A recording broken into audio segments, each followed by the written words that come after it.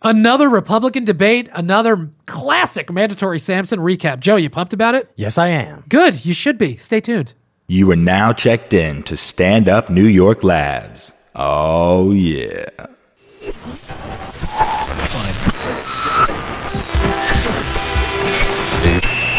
Very serious.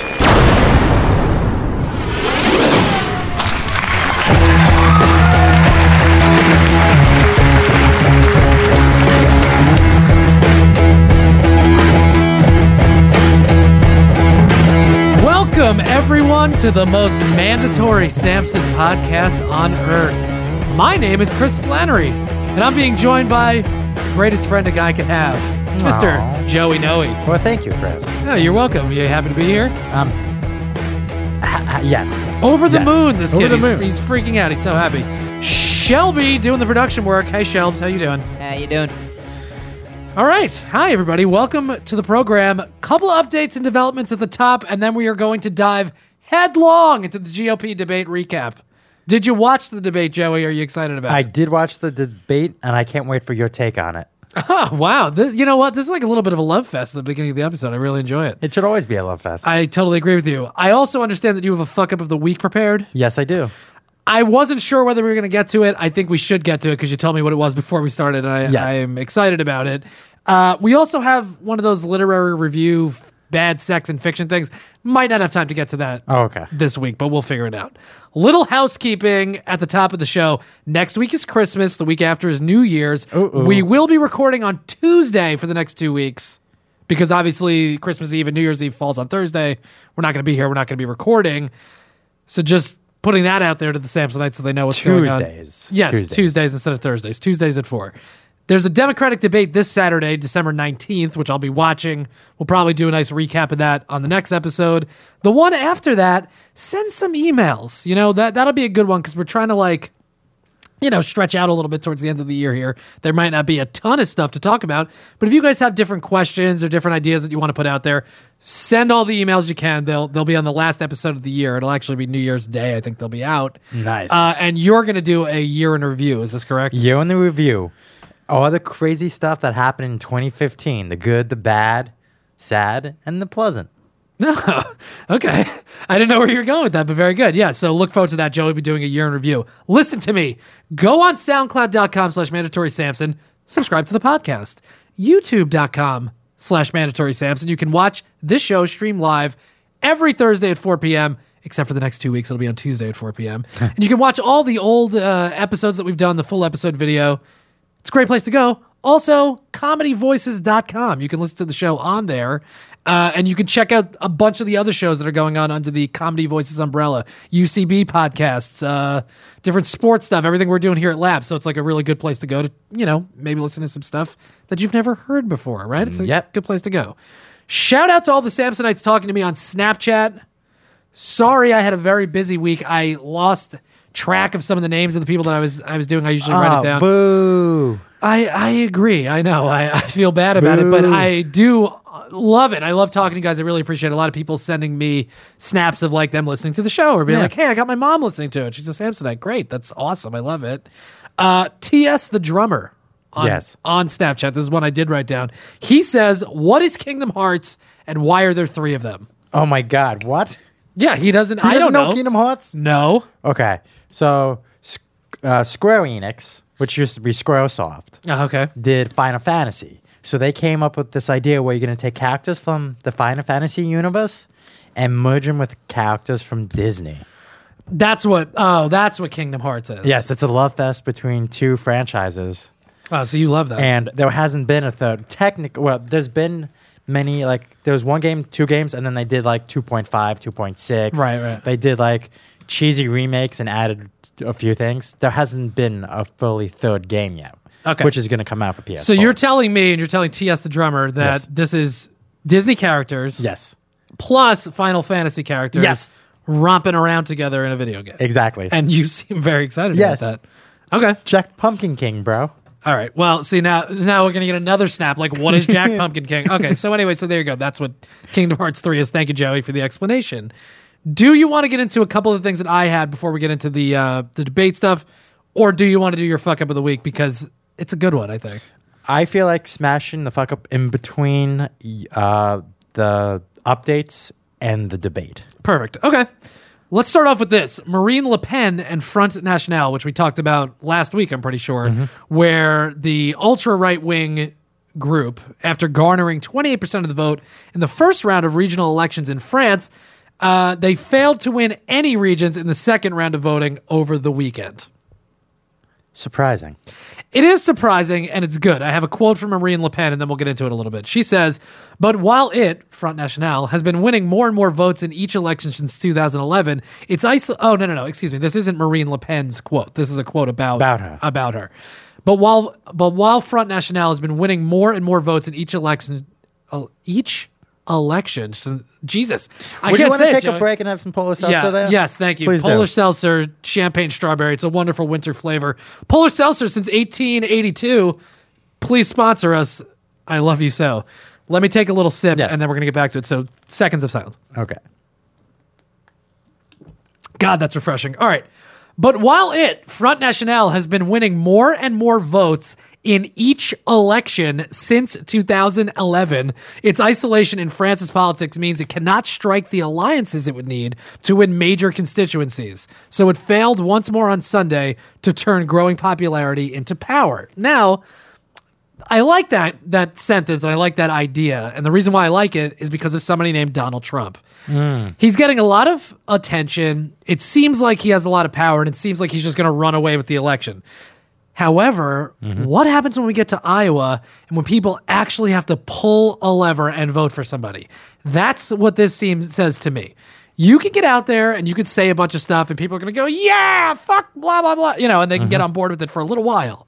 But when it comes to actually putting people in power, I just don't see it happening. And I think that we're seeing what happened to Front National, who got 28% of the vote, and it seemed like they were going to run away with everything, and they got nothing. Well, what are your thoughts about that?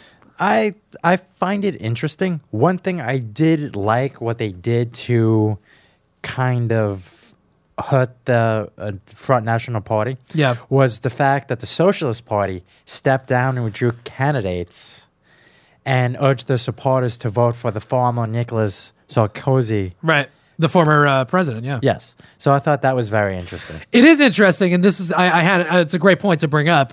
I had a note here, which meanwhile I'd rather the socialists don't step down to let a conservative guy like Sarkozy get in.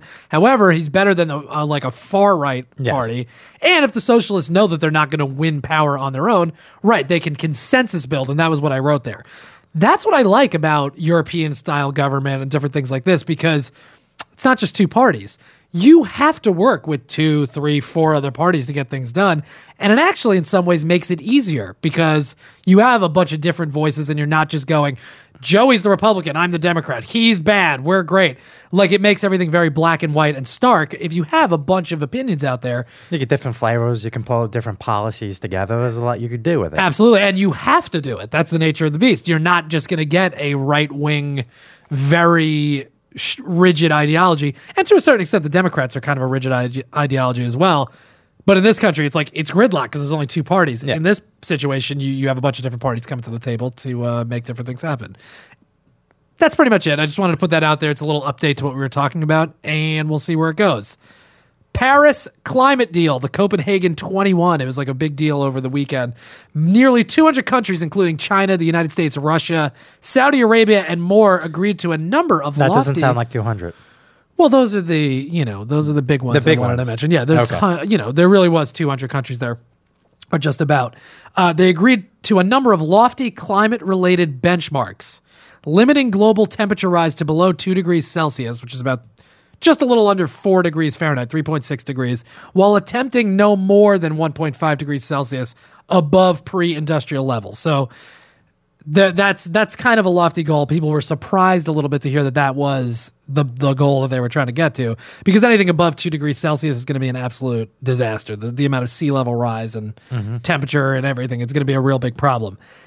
Elements of the deal, and this is the thing, I have Bernie Sanders and Hillary Clinton quotes. Okay. Just so we can contrast them, see what they're saying about it. Because elements of the deal relating to emissions and climate finance provisions, meaning the wealthier states were going to pledge to give hundreds of billions of dollars to poorer countries that are going to be much more affected by climate change to try to get their economies going so they can actually combat some of the stuff also, it's like bringing them to the table. These provisions by individual countries are not binding according to the deal. Oh, okay, that's interesting. So what? So that's not a deal then? No, it is, because it's giving initiative Right.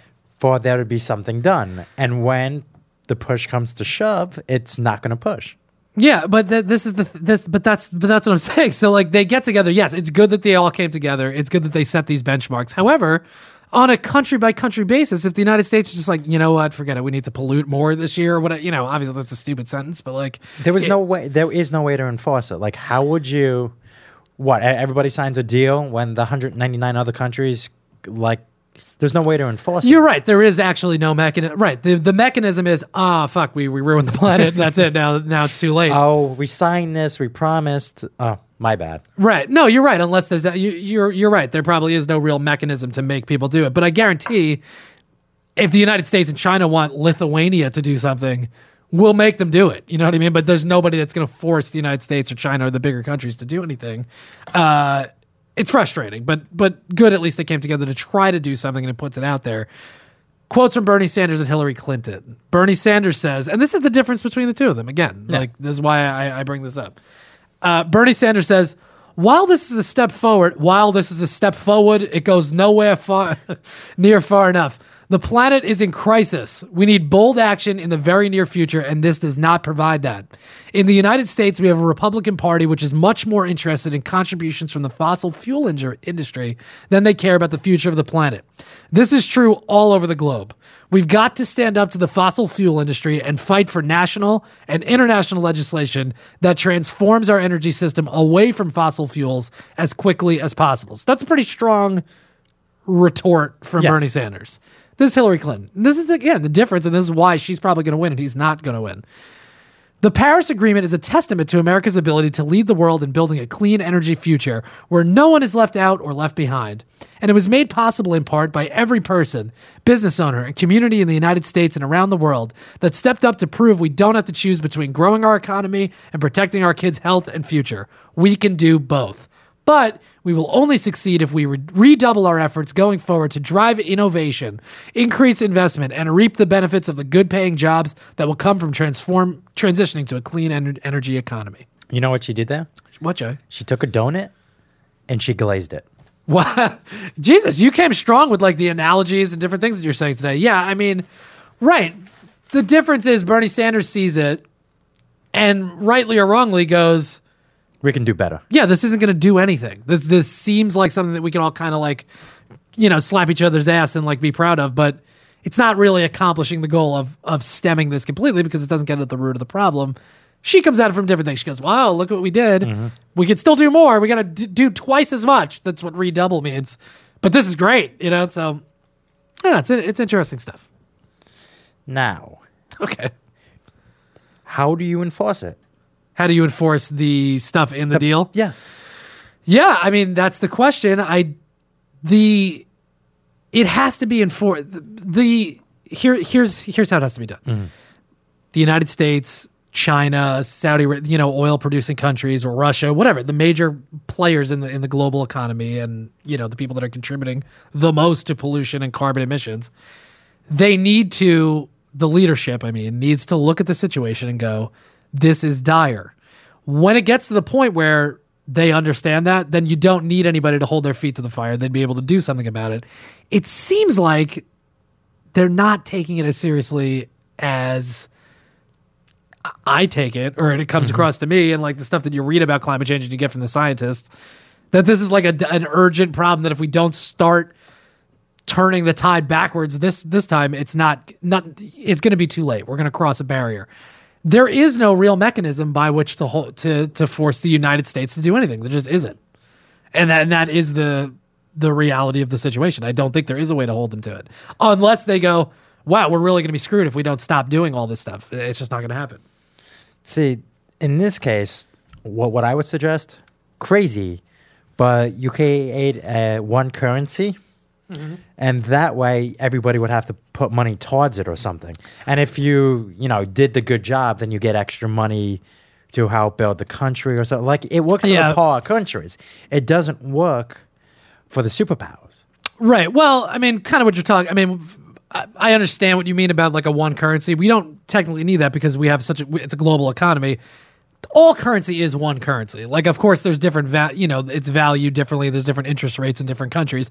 But basically, if the global economy collapses, it's going to fuck everybody's currency. So for all intents and purposes, we have the same currency because we're all dealing on a global scale. Again, look, this is the interesting problem that climate change presents, because there is nothing out there that says we can't destroy ourselves at some point. You know what I mean? Yeah. There's nothing nobody is saying that. Definitely it's possible. I think it's possible that we can underestimate the problem, continue along the same path, and humankind can get wiped out. I don't think there's anything preventing that. Once that becomes something that is just undeniable, and there's pressure from all over the place, from the citizenries of all these countries, then we will see change. Yeah, but at that point, it might be too late, because I think a lot of people, especially in the United States, don't even think that climate change is a real thing, let alone a problem that we need to tackle and whatever. The longer that goes, the worse the problem's going to get. You get 20 years down the road, 25 years from now, if like serious reforms aren't made, we're done. Like, you won't be able to turn it around. Certainly your kids' generation will suffer, and there's going to be millions of people displaced, which again compounds a lot of other problems, terrorism and all this stuff. Which is why Bernie Sanders says it's a national security issue. Absolutely. I mean, it's national security from the perspective of, if there's no nation left because it's underwater, we're not going to be here. But again, it causes a lot of turmoil in the world, and turmoil is where you get bad ideology from. I don't know, Joey. We're just going to have to see what happens. I like to believe that because they're all there, they all agree to this stuff, they're going to try to, be game and try to bring the emissions down. Again, part and parcel with that is regulation on corporations that are putting out, carbon emissions and things like this. You got to crack down on them. Whether that happens or not remains to be seen. In the United States, it's a difficult uphill climb, because there's obviously one party that is in the pocket of the oil industry, and the Democrats are complicit in a lot of ways as well. So we'll just see what happens. I have a Fox News poll. Why don't we do the fuck up of the week? I'll do the poll, and then we'll just get into the debate recap. Okay. Yeah. So, for the first time ever, we have an individual who has not only received fuck up of the week once, but twice. Wow, rare honor. Yes. Back in MSP58, the great Martin Shaquille. Nope. I don't think that's right. I think it's Martin Shkreli. Yeah. Shkreli. Well, who raised the cost of the drug diazepam by the cost of $5,000 from $1,350 to $750 a pill. Turns out 13,000%. No, 5,000%. 5,000%. Yeah, it was $13.50 originally to $750 a pill. That seems reasonable. I mean, we talked about it at the time. I mean, he's got to eat. Turns out that yesterday morning, federal authorities arrested him for securities fraud for his time spent at the biopharmaceutical company Retrupin.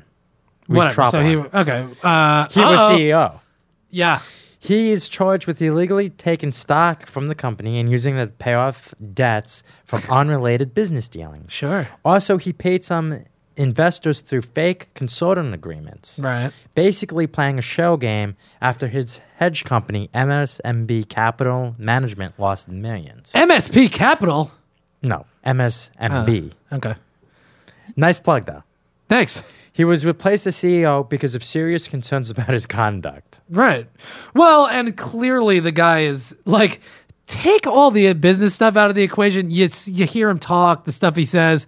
He's just like a little douche. He's not a guy that you'd want to spend time around at all. He's like obviously like a little weasel man. So his current company, the value of the company fell by 50%. What is it, Turing or whatever? Turing Pharmaceuticals or something like that? Well, now it's Calobas. It's Kalobis. So Calobis. All right, well, whatever. I don't know. So he basically lost $25 million. And he's going to go to jail probably, right? Yes. I mean, obviously he did it. Yeah. There's no doubt. Like you hear this guy talk and you see the shit he does. Like he definitely did. Allegedly, but he definitely did. He was also recently in the news because he bought the only copy of Wu-Tang's new album, Once Upon a Time in Shaolin, for $2 million. Shaolin, right? Shaolin. He's he also tried to bail Bobby Shmurda out of jail, apparently, but I don't know what ended up happening with that. He's just a tool. Like, this guy is just somebody that if you look at pictures of him, he's just somebody that thinks, like, because I have all this money, like, I deserve everything. But it's like, no, you're not cool. Nothing you do is cool. You know, you're just not a cool guy. So virtually you look at him and you see a rat. Yeah, he's like a little weasel person. That's exactly what he is. Yeah. He thinks because he bought the fucking Wu-Tang album and, you know, he tried to get Bobby Shmurda out of jail, what, people are going to like him all of a sudden? Like, no, you're kind of a dickhead. He's a bigger dickhead than Trump is. Ooh. I'm going out on a limb. Shelby, thoughts? Shelby's thinking about it. Martin Shkreli, bigger dickhead than Donald Trump? I'm going to have to go with Donald Trump on a larger scale, but Shkreli, he's pretty reprehensible. Yeah, apples to apples, right. I mean, Trump has probably more, potential to have power than Shkreli, but dickheads nonetheless. What else you got, Jay? That is all. All right. Yeah, I mean, that's a good one. Congratulations to Martin Shkreli for winning the fuck up of the week 2 times. That's very impressive. We should have a little leaderboard set up somewhere. Yeah, we'll keep our eye on that. I mean, I got to feel like that guy's going to jail at some point. He's definitely done something shady. All right, very good, Joey. Thank you. Let's do this. I'm just going to read you some of these poll numbers. This was pre-debate, December 14th, the day before the debate. Okay. We'll talk about that, and then we're just going to do a little, GOP debate recap. You'll explain my note taking and stuff like that. I liked how you did it last time. Okay. Fox News poll, December 14th, in Iowa, which is the first vote in the primary process.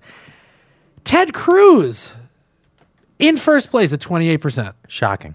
It is surprising. I wouldn't say shocking, but it's surprising because it's a big bump up the polls. Trump in second place at 26. Rubio in third place at 13. Carson at 10. He really fell from grace. He hasn't done a lot at all, and I thought he had a poor debate performance. We'll get into that. Bush and Rand Paul coming in at 5 and 6, respectively. They're both at 5%. So that's interesting going into the debate. I think, before we get into any of it, I think Cruz did a nice job at this debate. Okay. I have some notes that we'll get into, obviously, but just straight up, I think Cruz did a nice job. On the opposite side, Clinton, 50%, Sanders, 36%, O'Malley, 5%. Why doesn't O'Malley just get out? He's just wasting money, right? Get out, be Hillary's running mate. That's probably what's going to happen, possibly. That's over, I think. Well, yeah. I'll watch the debate on Saturday. It's not going to be as crazy a recap as we're about to do on the Republican side because there's just not as much to talk about. Hillary's going to win. There might be a surprise showing. Yeah, we'll see. No, of course, I'm going to watch it, definitely. But, we'll have to just keep our eye on it. It's not going to be... I doubt there's going to be anything crazy, though. On top of this, let me throw this out there. Let me float this boat because I want to put it out there before it becomes like a mainstream thing. I think we get to the convention, the Republican convention. I think Mitt Romney gets in at some point. Isn't it too late? No, you do a brokered convention. You get all the delegates together because it's delegates. They still have to cast their vote. They go, the great state of Iowa cast its whatever amount of delegates it has in favor of one of the candidates. They don't actually have to pick the candidate that people voted for. That's not how it works. It's a convention. They can choose whoever they want. What ends up happening is if they get there, say it is Trump. If it's Cruz, they're going to let it be Cruz, I think. Yes. It's going to be hard to not let a sitting senator win. Trump, they're going to have to do something about it if he ends up, winning the nomination somehow, which I don't think he's going to. But if it got to that point, they come together and they go, you know what? We're nominating Mitt Romney. And we're gonna figure it out at this convention right now, and it'd be like a head-to-head between Romney and whoever the nominee was. What I want to know, because Romney's white bread, he's not gonna hurt anybody, is what Cruz did to get the bump. How maybe all our friends in Iowa got together and said we're gonna have to pick someone, and I think they picked Ted. Yeah, well, again, this is just a poll, so we'll see what happens. I mean, it's possible that anybody that's not even in the poll wins, right? Like, it is just polling at a certain point. It's hard to know what people are actually going to do on Election Day. What Cruz has done is tacked a little bit to the left of Trump, which is still very far right, but he's not coming out with as extreme policies, although some of the stuff he talks about in this debate is really mental and not possible. But he's walking a tighter line than Trump is. And again, he has experience. He can just say, look, I don't disagree with everything Donald Trump says, but I'm I'm a senator. I have a track record. You know what I mean? It's a little bit of that type of stuff. It is what it is, and we're just going to have to see what happens. We'll get into the debate stuff, and we'll take a look at it. Does Trump get to be VP? No.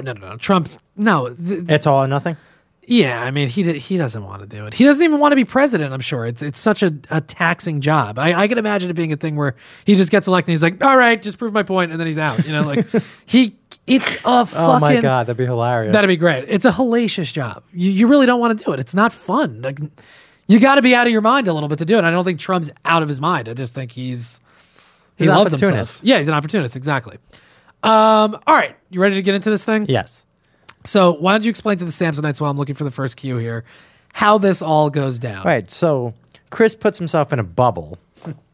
like the little bubble boy. That's what I call myself. And he doesn't read or listen to anyone else's take on the debate. And he goes into his own room, gets his pad out, gets ready to what would be tweets, but decides to hold it just for us. Yeah, like a live blog or live tweeting. Tweets. Sure.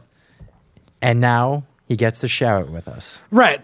Very good, Joey. Thank you. Yeah, exactly. I have my notes here. And, obviously I read some stuff after the fact, but this is all as I'm watching it. Didn't see anything what anybody else said. You ready to get into this? Yes. All right. And I'll tell you this. We have 15 clips. Okay? 15 I have clips. some notes. 15 clips. It's going to be great. Shel Baru, please let me know whether the computer audio is coming through on the recording, because otherwise... we just have to throw this episode in the garbage if it wasn't. No. A lot of foreign policy stuff we've heard before so far is the first thing I wrote. Trump talks about the wall, deporting Mexicans, banning Muslims. Bush says we need to, quote, destroy the caliphate so we don't have to worry about what to do with refugees, which, I mean, they get into it more, but it's like, oh yeah, let's just destroy the caliphate. Sure, that's not a 20-year investment with trillions of dollars and lives and sounds like something else that we've done before. It does. It rings a bell. Yeah. I feel like another guy named Bush did try to do something similar, but I don't think it worked out. Then Bush goes after Trump in a way that will become very popular throughout this debate. I'm sure. I wrote it doesn't actually become as popular as I believed it right at the beginning, but whatever. Bush zings Trump with a new catchphrase. It's the logical attack they'll all have to adopt. They didn't adopt it as much as I thought they would, but nonetheless, this is Jeb Bush zinging Donald Trump. First clip from this debate. A strategy to destroy ISIS. Oh, hold on. I got to make that way louder. Jesus Christ. Hold on. Here we go. In fact, it will push the Muslim world, the Arab world, away from us at a time when we need to re-engage with them to be able to create a strategy to destroy ISIS. So Donald, is great at the one-liners, but he's a chaos candidate, and he'd be a chaos president. He would not be the commander-in-chief we need to keep our country safe. Mr. Trump. All right, okay. Gets pleasant applause there. Chaos candidate. Joey, what do you think about that? CC, I like it. Okay. I thought that was going to be something that they would all kind of go to, and I think we talked about it last week, where that's the way you go after Trump. Oh my God, are you all right? Yeah. That's the way you go after Trump, and you asked how's Cruz doing it. Well, because Cruz, although I think he's sort of like a Yosemite Sam too, that's going to go out there and just fire both barrels at the same time. He's not somebody that I think the base of the Republican Party or kind of more mainstream Republicans look at as somebody that's reckless. They just think he's kind of maybe tough talking, whatever, but he's a well-spoken guy, intelligent, clerked for the Supreme Court. He's a lawyer, he's that type of guy. The attack on Trump, the way you're going to get him out. Please have a sip of water. Are you out of water? I'm out of Here, water. Would you like some champagne strawberry polar seltzer? I would love some. Thank you. I rarely share this, so this should be very exciting for you. It's a nice treat. Yeah, enjoy that.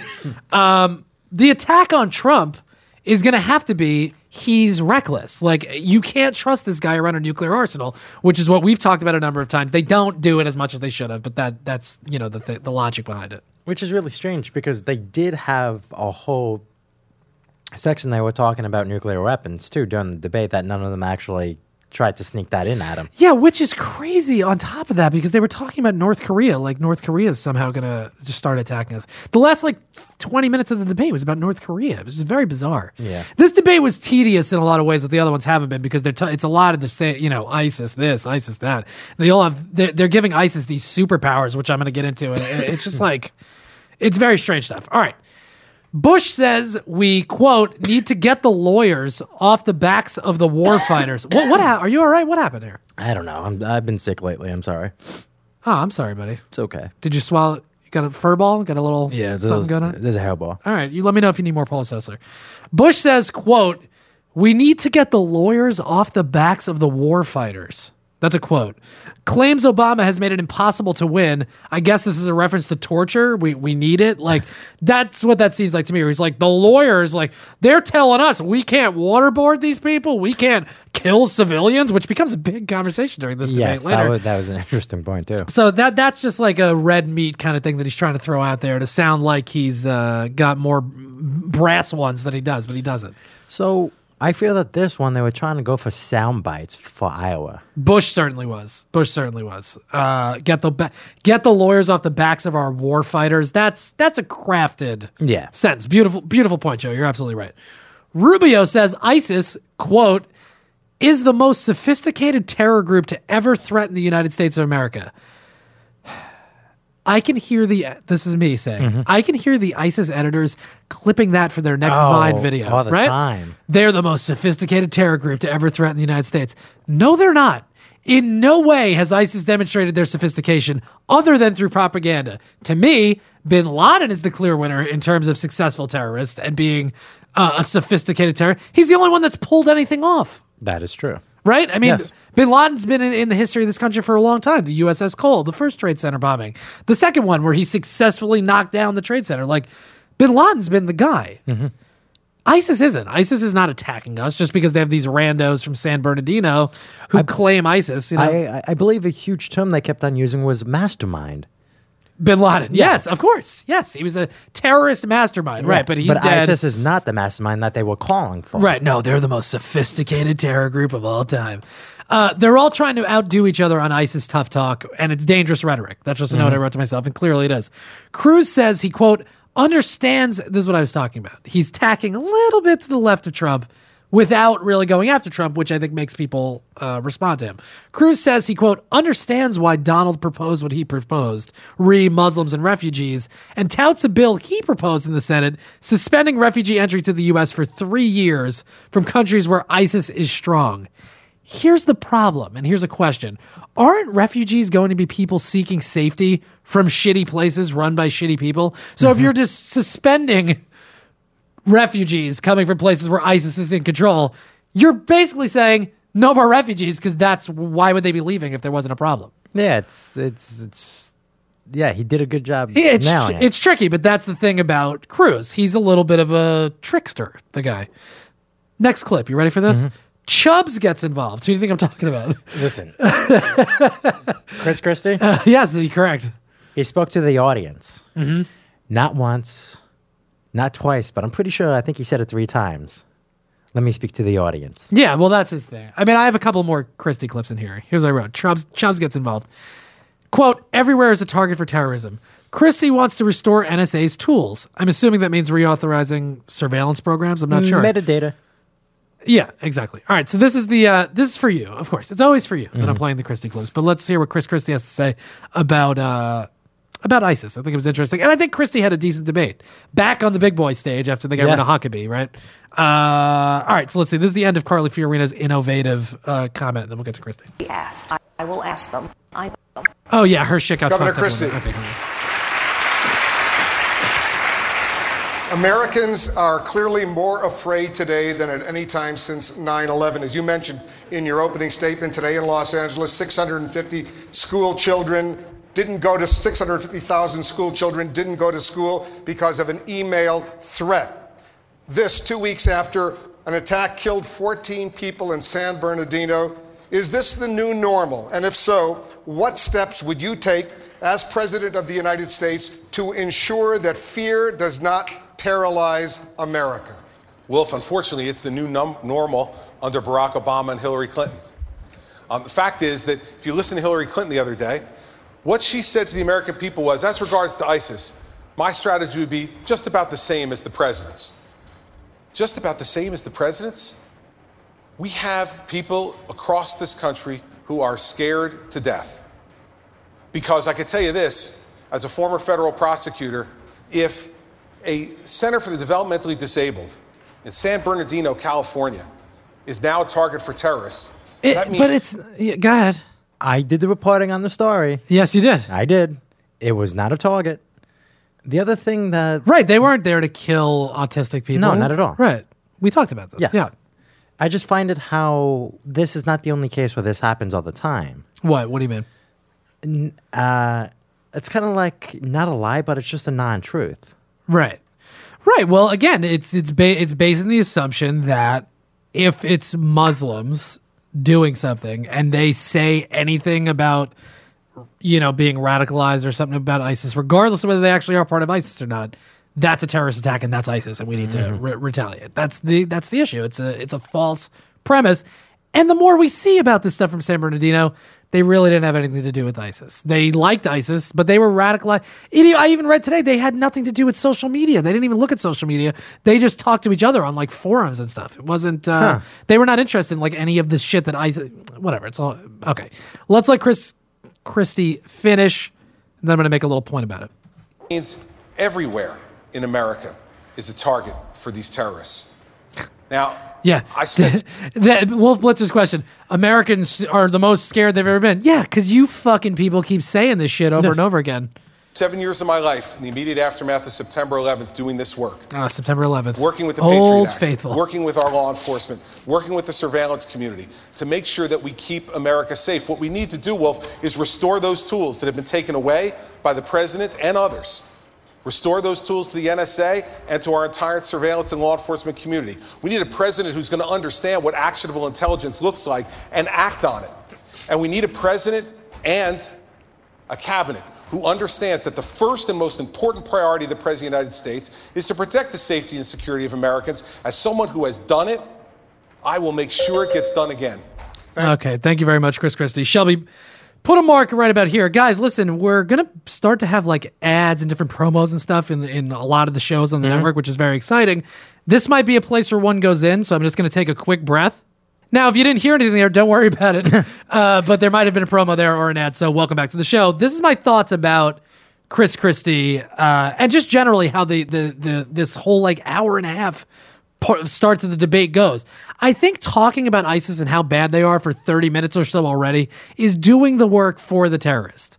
I do believe they are a problem. I don't believe we solve the problem by making them seem scarier than they are. I don't think we solved the problem by saying San Bernardino was an ISIS attack. Americans are scared? Yeah, because you keep telling them to be scared. It's sensationalism and fear-mongering at its worst. That's really what you're seeing. Because it's not... Why does terrorism work? Because it puts terror in people, right? Mm-hmm. So the more that they do, the worse it gets. But the more that we talk about it and say that they're so capable and they're superheroes and they're sophisticated, they're not. And that's just not true based on everything that we read about them and that we talk about in this show all the time. So that I just want to put that out there. Marco Rubio, this is the next clip we got, talks about, quote, the world we live in. He says the metadata program was valuable and we shouldn't have given it away. Cruz comes back at him hard and touts that we can have surveillance or more records than ever before, which to him is a good thing. Let me just skip to where that is. 32. Yeah, that's about right. Okay. Loopholes in our legal immigration system and its ability to capture and hold territory in the Middle East, as I outlined earlier, in multiple countries. This is not just the most capable, it is the most sophisticated terror threat we have ever faced. We are now at a time when we need more tools, not less tools. And that tool we lost, the metadata program, was a valuable tool that we no longer have at our disposal. The metadata tool that Snowden told us about, where all our emails are being read and all our private communication and stuff like that. Marco Rubio, make no mistake, says that's a valuable tool. Yes. And we need it back. Cruz responds to this thing in his own nutty way, and we can get into that in a second. Senator Cruz? Well, I would note that Marco knows what he's saying isn't true. Mark Levin wrote a column last week that says that the attack ads his super PAC is running that are saying the same thing. that they are knowingly false and they are in fact Alinsky-like attacks like Barack buzzword. Obama. And the reason is simple. What What is that referring to? No, not Lewinsky. Alinsky. Saul Alinsky.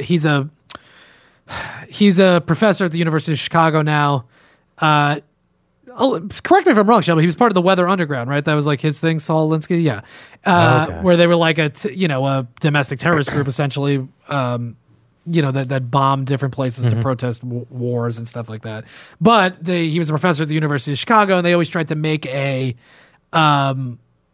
correlation between Obama and him, saying like he learned everything he knew from Saul Alinsky and like he's a radical and all this shit. So he's saying like Rubio is taking a page out of that book. It's it's a buzzword in the conservative circles, The old program covered 20 to 30% of phone numbers to search for terrorists. The new program covers nearly 100%. That gives us greater ability to stop acts of terrorism. And he knows that's the case. Dana, may I interject? Senator, let me be very careful respond. in answering this, because I don't think national television in front of 15 million people is the place to discuss classified information. So let me just be very clear. There is nothing that we are allowed to do under this bill that we could not do before. This bill did, however, take away a valuable tool that allowed the National Security Agency and other intelligence agencies to quickly and rapidly access phone records and match them up with other phone records to see who terrorists have been calling.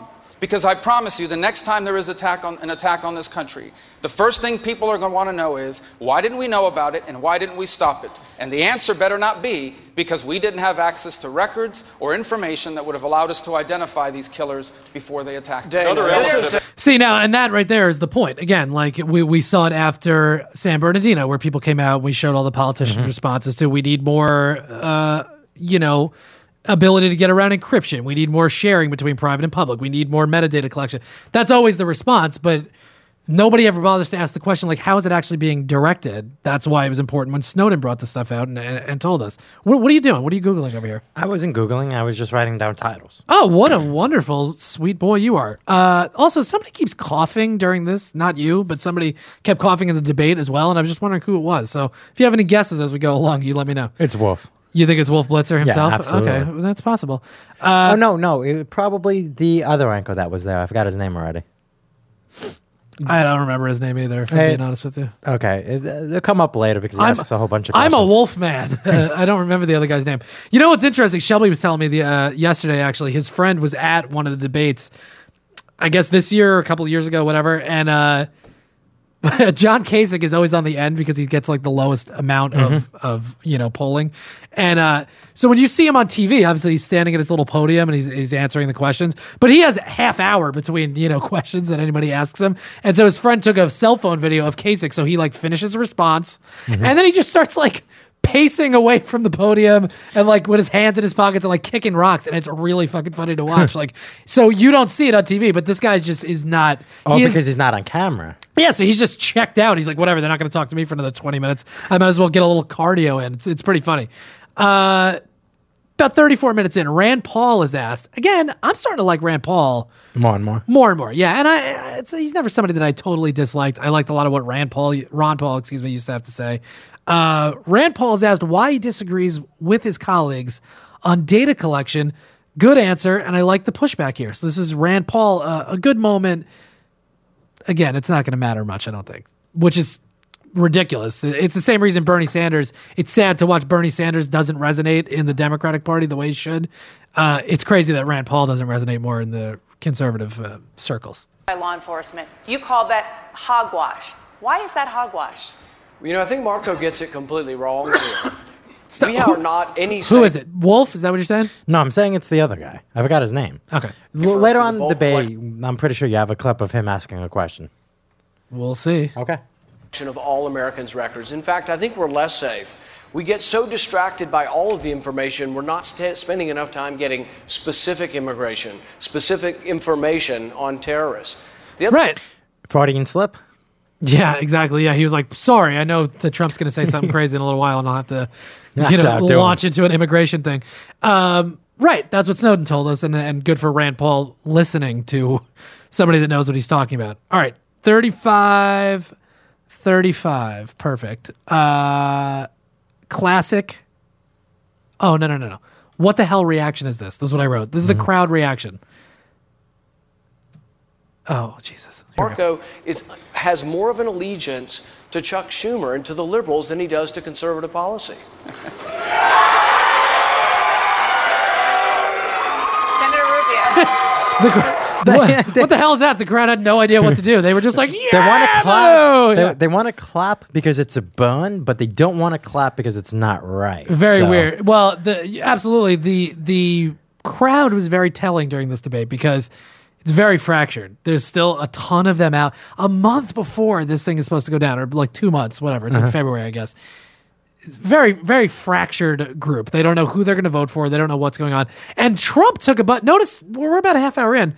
Nothing much from Trump. He didn't do a lot. They're just being quiet. I have stuff for him, but he had a mixed debate, and I think a lot of mixed reactions. I don't think that's going to hurt his poll numbers, but like we saw at Marine Le Pen, poll numbers don't equal results, and we'll see where this goes.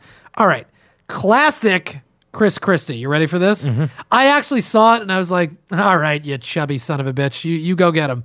Wow. But Don't I get another 30 seconds? You mentioned me. Oh, and I wrote... Hey, wait. Classic Christie. This one's for you, Joey.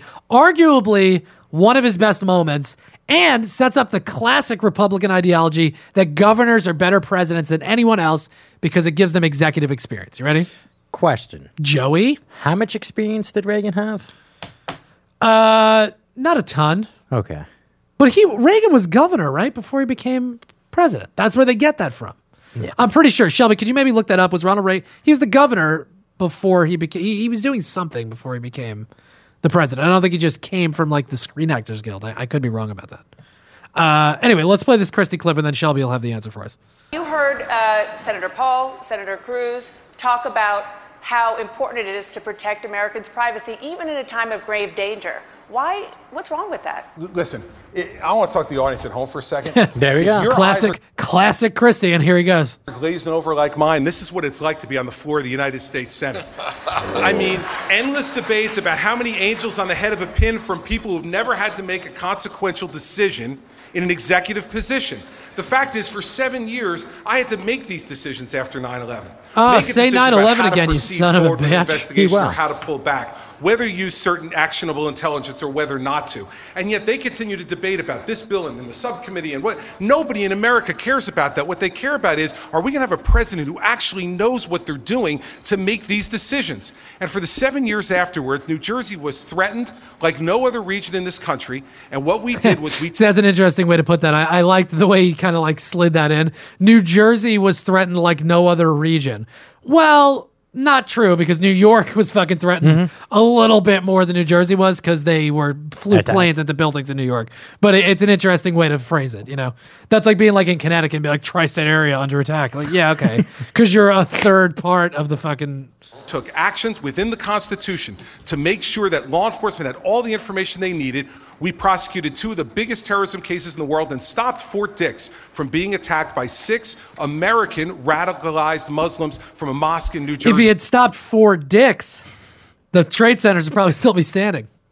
Because we was more worked than 4. with the Yeah, you get what I was trying to do. To get intelligence, and we used the Patriot Act to get other intelligence to make sure we did those cases. This is the difference between actually having been a federal prosecutor, actually doing something, and just spending your life as one of 100 debating it. Let's talk about how we do this, not about which bill each one of these guys likes more. The American people don't care about that. Thank you. I thought a good moment for Christie. Shelby, what do you got for me about Ronald Reagan? He was governor for 8 years of California. Yeah, before he became president, right? But see, thank you, Shelby. But that's where they get it from. That's keep this in mind when you're hearing like all these debates and whatever. Most of the truths that they put out there, like, and I'm put in quotes, the truths that the Republicans put out is based in the myth of Ronald Reagan. So when they say you got to be governors or get executive experience, they make great presidents. They're basing that on Reagan. Everything they do is based on Reagan for the most part. All right. Ben Carson comes up. Remember Ben Carson? Yes. He comes up for the first time in almost 40 minutes. Kind of amazing how he's fallen off the map lately. He says we should be monitoring any place, a mosque, a supermarket, a movie theater, where radicalizing is going on. Which is what does that even mean? We shouldn't worry about PC stuff. He says we are at war and we should declare war and that our nation is, quote, in grave danger. I just don't... you know what? I'm not even... Forget it. It speaks for itself. 44 minutes in, Trump actually makes a point I just made a little while ago.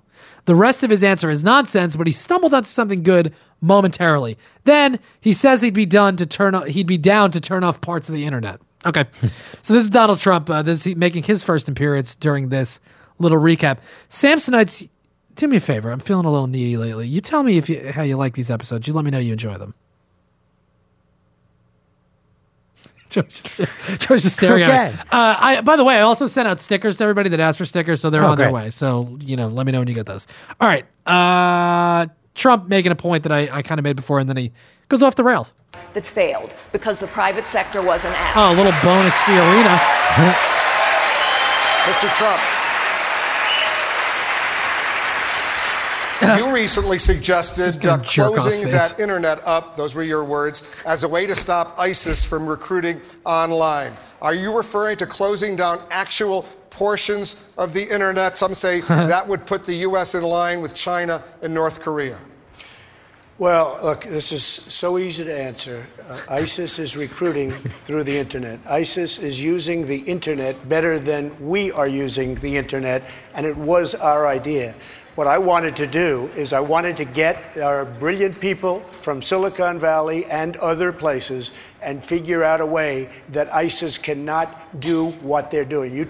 Okay, now, at face value, right, that's a good point. They are. We talked about their propaganda machine. They're putting out thousands of, bits of propaganda every month. Right, Trump is right to an extent that, yes, they are using that capability better than we are countering it or better than we are doing it. Then he just says a bunch of other stuff that is nonsense. Talk freedom of speech, you talk freedom of anything you want. I don't want them using our internet to take our young, impressionable youth and watching the media talking about how they're masterminds. These are masterminds. They shouldn't be using the word mastermind. These are thugs. These are terrible people in ISIS, not masterminds. Great. What were we just talking about? I like that he said that. He's right. They're not masterminds. Mm-hmm. Stop saying they're masterminds, because the more you say it, the more people are going to believe that. All right. We have to change it from every standpoint, but we should be using our brilliant people, our most brilliant minds, to figure a way that ISIS cannot use the internet. And then on second, we should be able to penetrate the internet and find out exactly where ISIS is and everything about ISIS. And we can do that if we use our good people. Mr. Trump, you understand that the internet is not a building that you can just walk into and penetrate. Like, what are you talking about? And obviously, yes, we should be using our, quote, good people. A lot of his ideas are just, it's like Carson, where it's like matter-of-fact, dumb shit. Like, definitely we should have people that know what they're doing working on stuff. But no, you should have the total opposite. We should have the dumbest and the slowest? Yeah. Let me follow up, Mr. Trump. So, are you open to closing parts of the internet? I would certainly be open to closing areas where we are at war with somebody. I sure as hell don't want to let people that want to kill us and kill our nation use our internet. Yes, sir, I am. Thank you. Okay, thank you. That is impossible, what you're saying. It doesn't make any sense. What does that even mean? Like, our internet? What? I don't know. What does he say? I don't think he even knows how the internet works. He definitely... obviously he doesn't. You can't just turn... I don't even know what question to ask him. What do you mean don't let ISIS use our internet? What does that mean? Deleting their Twitter accounts? Because that's a different thing than saying they can't access our internet. How would you even do that? It doesn't. It just doesn't make any sense. Praveen, who seemed to know a lot about the dark web, maybe let me know what your guess is about what Trump is saying, or anybody that has any more insight into this. I don't know. The crowd likes Ted Cruz's idea. This is where it starts to go really haywire. Mm-hmm. The crowd likes Cruz's idea to carpet bomb the shit out of ISIS, because why not? It's impossible unless you want to kill all the innocent civilians there, but whatever. Sounds good. So this is... is this the discussion about the children, or not yet? Not yet. Maybe a little bit. This is where they're talking... Here, let's just get into it, and you'll see what they have to say. So let's talk about how each of you, as Commander-in-Chief, would fight this war and win it. Senator Cruz. You have said you would, quote, carpet bomb ISIS into oblivion, testing whether, quote, sand can glow in the dark. Does that mean leveling? And everybody laughs at that because that's hilarious. Yes, Christians, we listen. We can make jokes about murder, just not the little babies.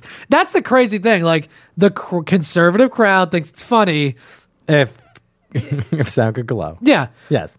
Never mind the fact that you're going to kill all kinds of people, including bad people. Another human being. Children, mothers, husband, whatever. Doctors. It's fine. We're only concerned about people in the womb. If you happen to kill a bunch of people, they shouldn't be living near ISIS, right? Yeah. If you didn't want to die, you shouldn't have been there. Yeah, you should have left. You should have been a refugee, who we don't want either.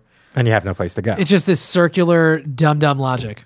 ISIS capital of Raqqa in Syria, where there are hundreds of thousands of civilians. What it means is using overwhelming air power to utterly and completely destroy ISIS. To put things in perspective, in the first Persian Gulf War, we launched roughly 1,100 air attacks a day. We carpet bombed them for 37 days, saturation bombing, after which our troops went in and in a day and a half mopped up what was left of the Iraqi army. Right now, Obama is launching between 15 and 30 air attacks a day. It is photo op foreign policy.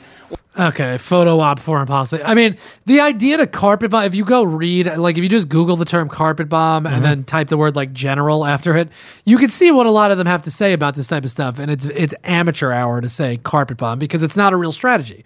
Carpet bombing means let's just fly planes over an area where we think there might be ISIS or what, whoever the enemy du jour is, and just drop thousands of bombs in that area, and we'll see who it kills. You can't do that in this circumstance, especially because all of Syria is destroyed to begin with. There's a lot of mix of civilians and innocent people there. There's people that we've already armed. The Kurds are there. ISIS is there. But they don't care as long as you get the main target. But it's not possible. It's impossible. You can't just start carpet bombing Syria.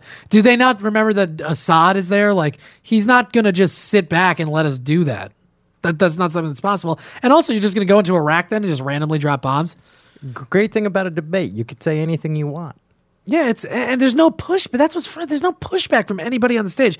I think Kasich might have jumped in actually, but I don't have the clip where he's like, you can't. There was a little pushback by Ben at one point. Yeah, and I have that. Yeah, I have that. Okay. Yeah. All right. Rubio says budget cuts will leave us with the smallest and oldest Air Force we've ever had, which, as it turns out, is like 10 times more powerful and larger than any other country. He says we have to reverse the cuts. Also, he's the first one to mention that propaganda is a part of this whole equation on both sides, which is good that he brings that up.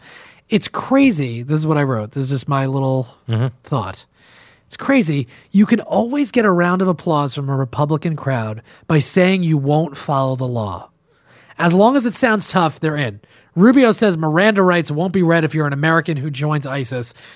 Fuck it. We're not going to live. But you're still an American citizen, so you still have those rights. But they're a rule-following group, except for any time they don't want to follow the rules because it sounds tough to be like, nope, fuck that rule. It's a pussy rule. Get the lawyers off the back of our war fighters. But they're assuming that when you become radicalized, you're rejecting what it means to be an American. Thus, you give up your rights. Yeah, absolutely. That's exactly the logic, but that's not the case. I mean, you could say that, you could pretend that that's the case, but it's just not. You still, again, you still have the rights of an American citizen because you are an American citizen. I guess technically you could strip somebody of that, like before. I don't know, but that's not what they're talking about. All right, this is a Facebook question. The Trump audio fucks up a little bit here, but you'll understand what he's saying. Facebook question to Trump. He and Bush go back and forth on a very questionable Trump response. It gets nasty. Jeb Bush should... Okay. I'm going to read this. It didn't happen yet, but you'll understand what I'm saying. Jeb Bush should have lost his fucking bananas here. He should have snapped. He just smiles it off like an asshole. There is no person on earth... Listen to me, Joey. Yes. There is no person on earth capable of being the president who would let someone disrespect them this way. He blows an opportunity here to put hairpiece in his place. It's weak. He does come back a little, but he could have crushed Trump here, and he didn't. I will. If somebody does this, and what Trump does to Bush here, if somebody did that to me, I'd be like, listen, I'm not going to let you fucking cut me off like that. He should have freaked out. Yeah. And it would have been a good moment, but he chooses not to. All right. Josh Jacob from Atlanta, Georgia. Ask your question, and we'll see what happens. Georgia Tech. Recently, Donald Trump mentioned that we must kill the families of ISIS members. However, this violates the principle of distinction between civilians and combatants in international law. So my question is, how would intentionally killing innocent civilians set us apart from ISIS? Great question. Mr. Trump. We have to be much tougher. We have to be much stronger than we've been. We have people that know what's going on. You take a look at just the attack in California the other day. There were numerous people, including the mother, that knew what was going on. They saw pipe bombs sitting all over the floor. They saw ammunition all over the place. They knew exactly what was going on. Is that true, Joey? I don't believe it is. Right. Okay. So I was wondering because I wanted to ask you during this conversation because you did the research on it and you brought up the question. You were like, yes. At the moment, from everything I gathered, there doesn't seem to be that the mom had a clue going on. I'm going to double check that right now. Yeah, that's fine. Look, I mean, you know what? Don't even worry about it. That's fine. I mean, if somebody else knows, they can leave a comment or whatever. But we talked about it. That was when we brought up the thing about how did Sandusky's wife not know? How did she not know? I don't know how she didn't, but there's no evidence that she did. So that's it. But okay, fine. I thought of you when he said that. When you had the World Trade Center go, people were put into planes that were friends, family, girlfriends, and they were put into planes and they were sent back for the most part to Saudi Arabia. Right. But Bin Laden's family went back to Saudi Arabia. Mm-hmm. Guess who put them on the plane? Bush. Oh. They're personal friends with like a lot of the Saudi royalty, and they did a favor for them, and they got the Bin Laden people out of this country. And you would do a favor for your friends, right? Well, that is the general ethos of the Bush administration. It's like, we'll help you out. You're a friend. You're a friend. Knew what was going on. They went home and they wanted to watch their boyfriends on television. I would be very, very firm with families. And frankly, that will make people think. Because they may not care much about their lives, but they do care, believe it or not, about their families' lives. All right, sorry, the audio got fucked up there. He's saying they might not care about their own lives, but believe it or not, they care about the lives of the people in their family. So essentially what he's saying is, yeah, we should just murder their families. Mm-hmm. It's just ignoring the fact that the guy was like, but this is clearly a violation of the distinction of who is an enemy combatant or whatever. Trump doesn't care. He's like, no, we should kill the family. Donald, this is Governor Bush. This is another example of the lack of seriousness. Look, this is a little pussyfoot way to say it. Here we go. Troubling because we're at war. They've declared war on us, and we need to have a serious strategy to destroy ISIS. But the idea that that is a solution to this is just crazy. It makes no sense to suggest this. Look, 2 months ago, Donald Trump said that ISIS was not our fight. Just 2 months ago. He said that Hillary Clinton would be a great negotiator with Iran. And he gets his foreign policy experience from the shows. Come on, that is not a serious kind of candidate. We need someone that thinks this through, that can lead our country to safety and security. Mr. Trump. Look, the problem is kind of a weak sauce. Yeah. You know, he keeps bringing up the show thing that Donald Trump gets his shit from like Sunday morning talk shows or whatever. That comes next. Yeah. All right. We need toughness. Honestly, I think Jeb is a very nice person. He's a very nice person, but we need tough people. We need toughness. We need intelligence, and we need tough. Jeb said when they come across the southern border, they come as an act of love. You said in September 30th that ISIS was not a am I not talking or are you talking, Jeb? I'm talking right now. I'm talking. You can go back. You're not talking. You interrupted me, September 30th, Are you going to apologize, Jeb? No. Am I allowed to finish? That's where Jeb Bush is like, I would be like, you know what, Donald Trump, you're a fucking clown and you don't deserve to be on the stage. That place would have gone crazy. And he should have cursed. I'd be like, I'm willing to pay the $250,000 fine. I'm sick of this guy up here destroying the party. He should have lost it. Meanwhile, if you're watching on YouTube, you can see Jeb Bush's dumb little face just smirking like an asshole while Trump clowns him. Like, that would drive me insane if I was Bush. And he should have just let it out because he's got 5% of the vote. Trump's got 26%. And the amazing thing, too, is a lot of times people make the comment about politicians about how inhuman they are or how robotic that is. Yes. He had a great opportunity to show some emotion. Totally, and he doesn't. He comes back a little bit, in a minute, but it's like, that was the chance. That was the moment. I'm talking, are you going to apologize? I'd be like, you come over here and apologize to my nuts, Donald Trump. At a time. Excuse me, am I allowed to finish? Go ahead, Mr. Trump. Wow. So, Weak. again, I know you're trying to build Bush, up your energy, Jeff, but it's not working one at a time. Well. He does the same thing. It's the same, and they laugh. We need a toughness. We need strength. We're not respected as a nation anymore. We don't have that level of respect that we need. And if we don't get it back fast, we're just going to go weaker, and just disintegrate. We can't allow that. I might want to call the episode weaker, just disintegrate. Write that down. Okay. That to happen. We need strength. We don't have it. When Jeb comes out and he talks about the border, and I saw it, and I was witness to it, and so was everyone else, and I was standing there, they come across as an act of love. He's saying the same thing right now with radical Islam, and we can't have that in our country. It just won't work. We need strength. Governor Bush. Donald, you're not going to be able to insult your way to the presidency. That's not going to happen. And I do have the strength. He should have just shut the fuck up right there. Yes. Let the applause go out and be like, and you know what? I don't have much more to say about it. Donald Trump, you're a disrespectful person, and you don't have the temperament to be president.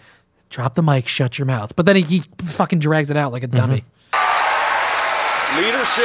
Leadership is not about attacking people and disparaging people. Leadership is about creating a serious strategy to deal with the threat of our time.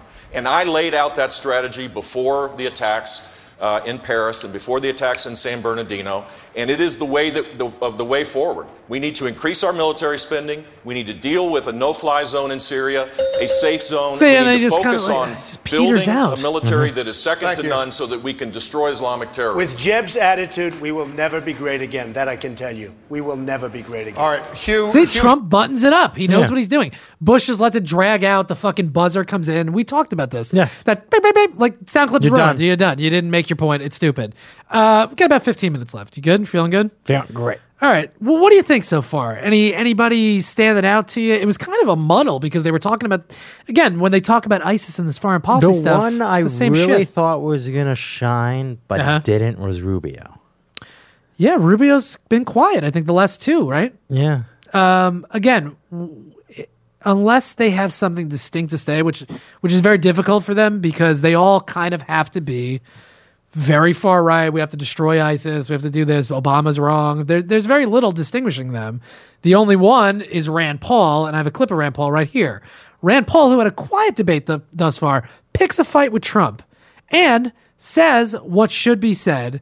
They have to get this goon out of the race somehow. Pussyfooting around him won't work. The GOP loves tough talk. You gotta use your words as weapons against Trump. Otherwise, he'll stay ahead. And that's what I'm talking about with Bush. Rand Paul goes on to say that the biggest debate they should be having is whether regime change is a good idea or not. He's right about that, and we talk about that all the time. No, it's not. You can't just depose Saddam Hussein and expect Iraq to work the same way. It's not going to. He's a bad guy. The country is way more fucked up now without him, though. That's the unfortunate aspect of this. All right, Rand Paul, let's hear what you got to say, bud. We have a failed state and we are more at risk. I'd like to also go back to, though, another question, which is Donald Trump a serious candidate? The reason and they laugh it off. Yeah, they laugh it off. Trump gives a little like, oh, please. I ask this is, if you're going to close the internet, realize, America, what that entails. That entails getting rid of the First Amendment, okay? It's no small feat. If you are going to kill the families of terrorists, realize that there's something called the Geneva Convention we're going to have to pull out of. I'd say I like that. Rand Paul's done this a couple of times. Yes, Last time with like China's not in the TPP. Like the Geneva Convention says you can't just kill a suspected terrorist mom. That's the other aspect of it. It's suspected terrorists. You're not trying them. No. So it's just like, oh yeah, that guy's. We're pretty sure he's in ISIS. So let's just kill his grandma. It's nuts. Rand Paul fact checker. Yes, but I mean he has to be because the moderators don't even do it. It would defy every norm that is America. So when you ask yourself, whoever you are that think you're going to support Donald Trump, do you believe in the Constitution? Are you going to change the Constitution? That's a little bit of a hand, nothing crazy. Should have got more for that. Of course. So they can kill us, but we can't kill them. No. That sounds like a superhero debate thing. What do you mean? You know, like Batman can't ever kill the Joker type thing. I don't know, maybe, but it's very simplistic, and you understand that the people that he appeals to, it's like that's the type of mindset where it's like, oh, okay, so ISIS can cut off our heads, but when we go over there and fucking kill their sister, that's wrong. Like Yeah, that's the ideological battle that we're supposed to be having, where we're a nation of laws and we're part of the global community, and we don't just behave like barbarians because there are barbarians. You know, and like we follow the system. Yeah, that's the thing that's supposed to separate us. Yes. We lose our moral high ground by torturing, by killing innocent people. That is the distinction, because otherwise we are no better than them. That's what you're saying. And as far as the internet is concerned, I'm not talking about closing the internet. I'm talking about parts of Syria, parts of Iraq, where ISIS is, spotting it. Now, you could close it. What I like even better than that is getting our smartest and getting our best to infiltrate their internet so that we know exactly where they're going, exactly where they're going to be. People like clap, but it doesn't mean anything. Oh, Trump getting a little boo. I think they're booing him because they know that's not how it works. It's not. It just doesn't make sense. Yeah. Who would be? I just can't imagine somebody booing. These are people that want to kill us, folks. And you're objecting to us infiltrating their conversations? I don't think so. I don't think so. Senator Paul. Okay, and then other people applaud. It's a very back and forth crowd. They don't know what the hell's going on because a lot of what's being said is rubbish. Mm-hmm. Carly Fiorina calls the kettle black.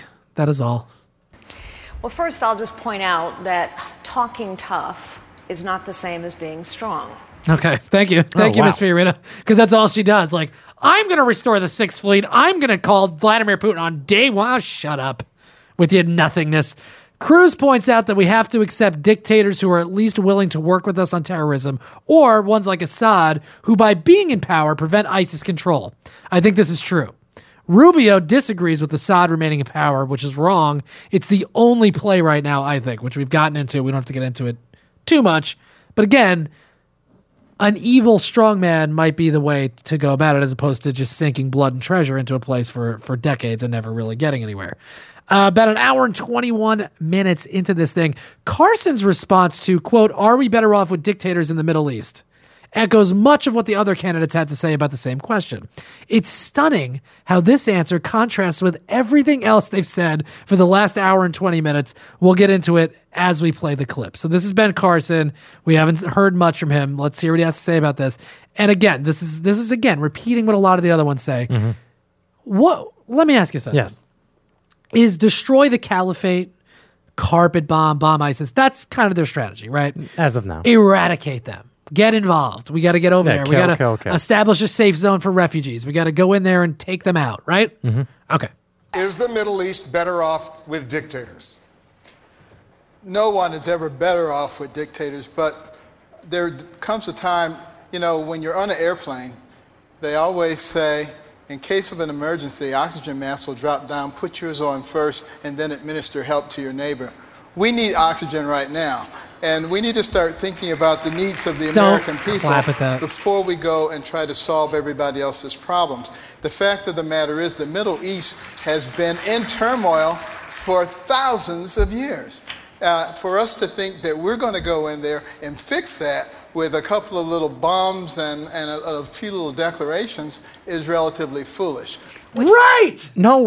Of course! No, he's wrong. No! That's a lot of bombs and a lot of money, so you can do it. No, you can't. He just articulated the exact argument against everything they've been talking about for the last hour and 20 minutes.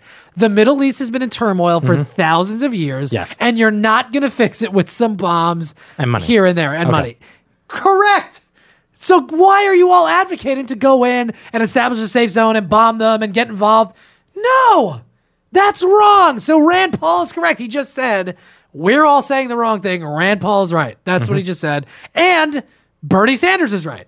Yes. But no, actually, we can't fix it, but we're going to fix it by getting involved, by doing the stuff we can't fix it with. That, for an hour and 20 minutes, all they talked about was getting involved in the Middle East, bombing, doing all the shit.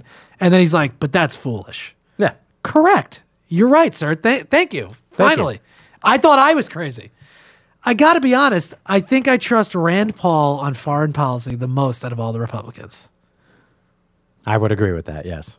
And then I wrote, and I skipped Kasich completely. I just don't really have any Kasich stuff. All right. An hour and 30 minutes in, Christie answers a question about no-fly zone in Syria. and Putin, like a tough guy. Rand Paul responds beautifully, I think. And then I said I can just choose where to stop this clip, but let's just see what the hell I'm talking about here.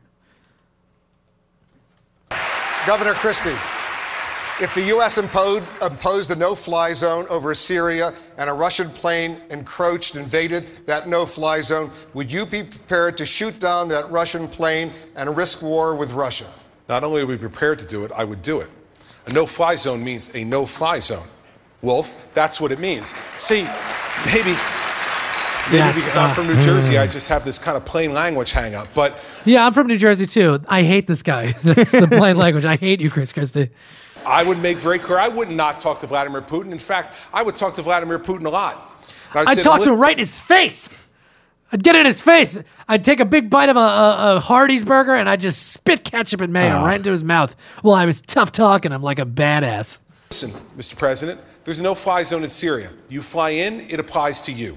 And yes, we would shoot down the planes of Russian pilots if, in fact, they were stupid enough to think that this president was the same feckless weakling that the president we have in the Oval Office is right now. Yeah, big tough talk. Feckless weakling. First of all, go ahead, Joe, I'm sorry. Do you know what a problem is sometimes? What? Someone might make an accident and fly into a no-fly zone. Yeah, of course. Just simply by accident. You fucked up. Right. Well, and Rand it happens. And then World War III happens. Yeah, for sure. And Rand Paul makes a similar point. It's just crazy to say we're going to shoot down Russian planes. If we're working in that region to try to get something done, you got to work with Russia. So if they fuck up or they try to be a little brazen against you're not going to fucking knock their plane down. Do you really think that getting into an arms battle with Russia is a good idea? At the moment, ever is a good idea? It just sounds good, though, so you say whatever. Senator Paul, I want you to respond to what we just heard from Governor Christie. If there was a no-fly zone, you say that potentially could lead to World War III. Why?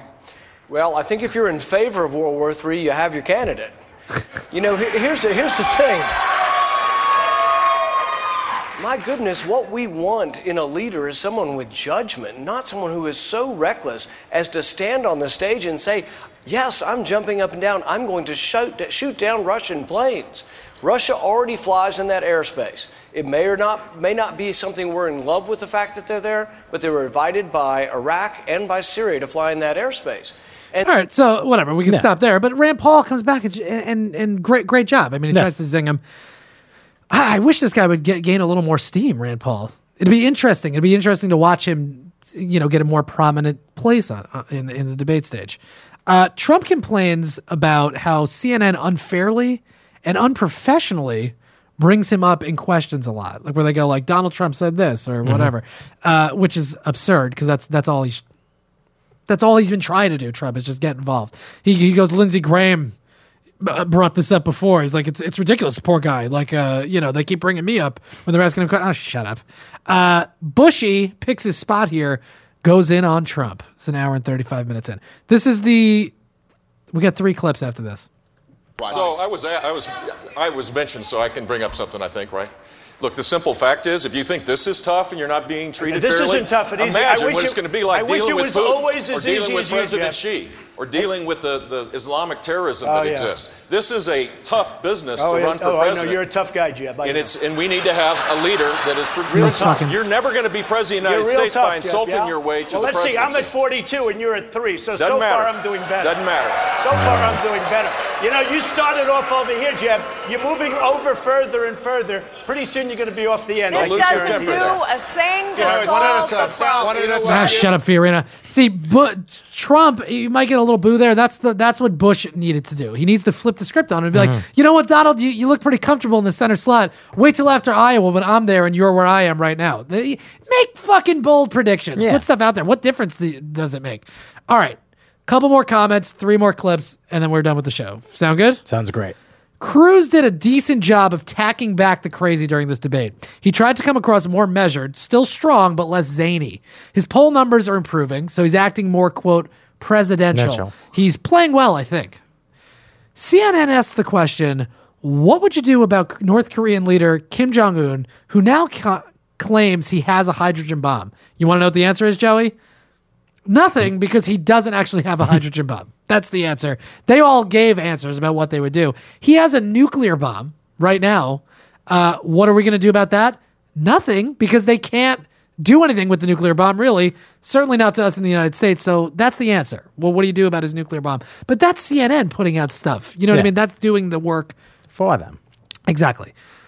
2 hours, just a little over 2 hours. Chris Christie fields a question about China and cyber attacks. Interesting response. He's essentially calling for the U.S. to do what they hate WikiLeaks for. Plus, he says the U.S. doesn't hide things from its people, which is just ludicrous. Mm-hmm. The answer is based on such a false premise. It's scary. So let's see what the overweight governor of New Jersey has to say here. If we don't get the military right, nothing else matters. Okay, thank you, Dr. Carson. Thank you, Dr. Dana and Carson. Hugh, you have some questions as well. Governor Christie, you've said if China launches a cyber attack against the U.S. on your watch, quote, they're going to see cyber warfare like they have never seen before.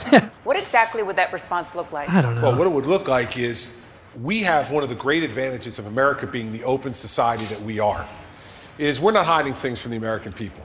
Are you crazy? Can you believe that he would even say that? That's Yes. a dangerous man, that he would stand up there and be like, no. Our government doesn't hide anything from the citizenry, except that whole secret spying program that we were talking about earlier. That didn't happen. Yeah, no, and it doesn't continue to happen. There's no secrets. Iran-Contra. There's no... What TPP. Yeah. Well, why didn't he bring up Hillary Clinton there? Don't they want her emails or secret emails? Those aren't secrets, right? No, not at all.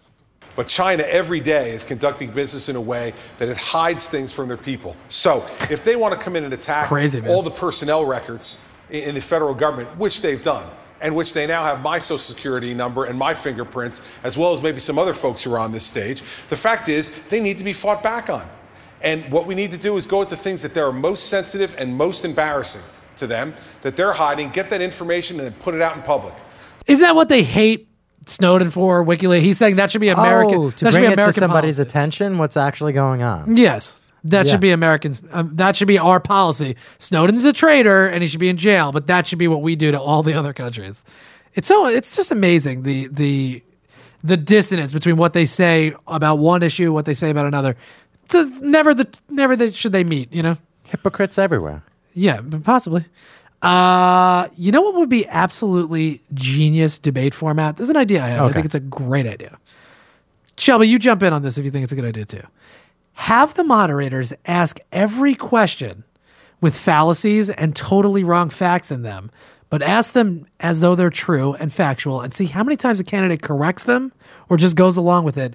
It would be incredible to watch.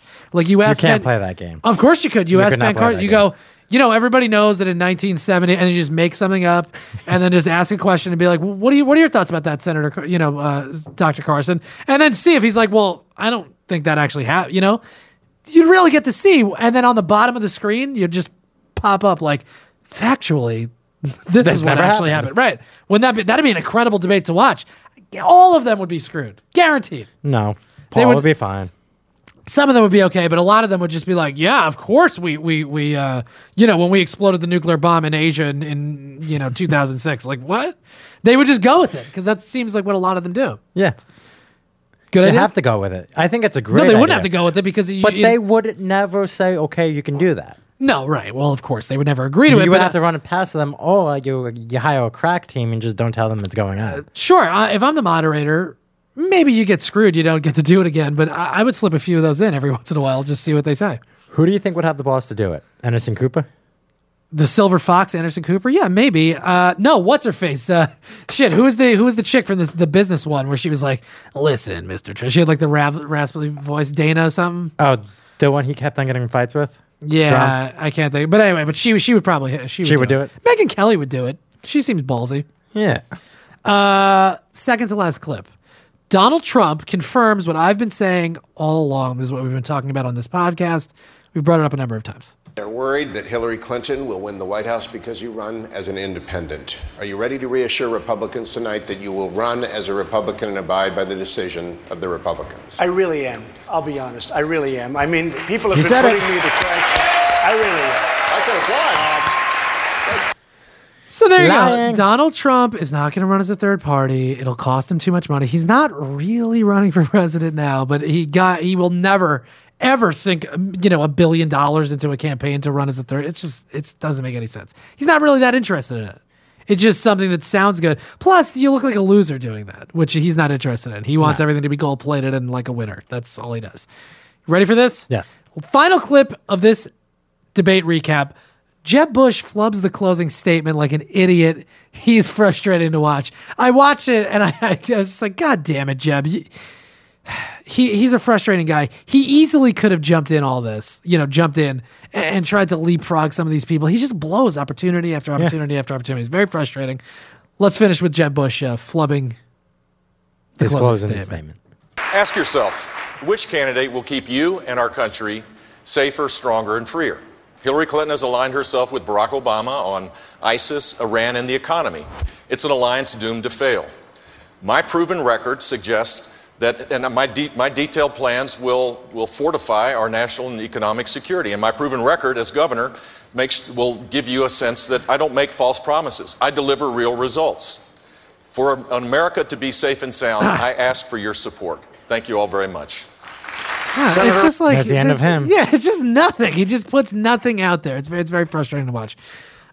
Joey, thoughts on this Republican debate, which in no means was a great one. It wasn't that exciting, but we got to go through it. The Samsonites appreciate it, I think. What do you got to say, Joey? Christie's the man. He did it. You're back on board with Christie. Christie's going to get the nomination. No, he is not. At 3%, he's going to get it. Oh, man. He's 3%, Zapoli in his blood. I stole that from Sopranos. Yeah, I don't know. I mean, I really didn't see a clear winner in that debate. I mean, I think they all kind of sprayed it everywhere. Cruz, I guess, didn't do anything to hurt himself. Yeah, which gets you points. Right. Maybe you see a tiny bump for Rand Paul. Fiorena's done for all intents and purposes. Carson did nothing. Rubio, nothing really. Got into kind of the same arguments he got in last time about foreign policy with Rand Paul. There wasn't a ton of Rubio clips in there, if you'll notice, because there wasn't too much going on. So we'll see. Again, I think it's all just going to come down to when people actually get into a voting booth and get in there, and we see what they have to do. Is Iowa televised? What do you mean? Well, there'll be coverage all day of that stuff, yeah. So we get to watch him sweat it out? You'll see interviews throughout the day and things. There'll be different poll results coming in, but it'll be at night, by... Jesus, I mean, unless there has to be like some kind of recount or runoff or whatever, I mean, you'll see results. You'll see people, whoever wins or loses, they'll be at it like 11 o'clock at night, 10 o'clock at night, probably giving speeches. So we'll see what happens when that all goes down. Any final thoughts here, Joey? Exciting times. You sound excited.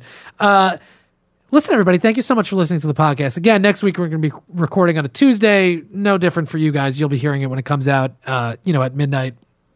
And the wee hours of Friday morning. But just so in case we miss anything like the rest of the week, that's why. But we'll talk to you, you'll be hearing us the day after Christmas. That's really nice. I hope you guys had a good holiday.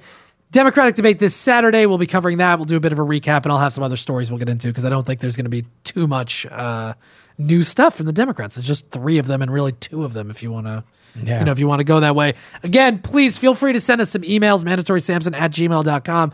2 weeks from now, the one that'll come out New Year's Day, Joey will have his, year in review. We'll have some stories. But if you guys have some questions, comments, whatever, email them, and that can be something that we do at the beginning of the episode. If you don't feel like doing that, don't worry about it, but maybe we'll just do a 12-minute episode. SoundCloud.com/mandatorysamson, YouTube.com/mandatorysamson. I'm on Twitter as ManSamp. Joey is on Twitter as Joey from Jersey with a Z. MandatorySamson@gmail.com. Like I mentioned, Snapchat, same usernames for both of us. You can go to comedyvoices.com. Go check that out. You guys can see the other podcasts that we're doing, all the other stuff that's developing. It's very good. Shelby, thank you, sir, for producing the show. We really appreciate it. And take care, everyone. We will talk to you next week.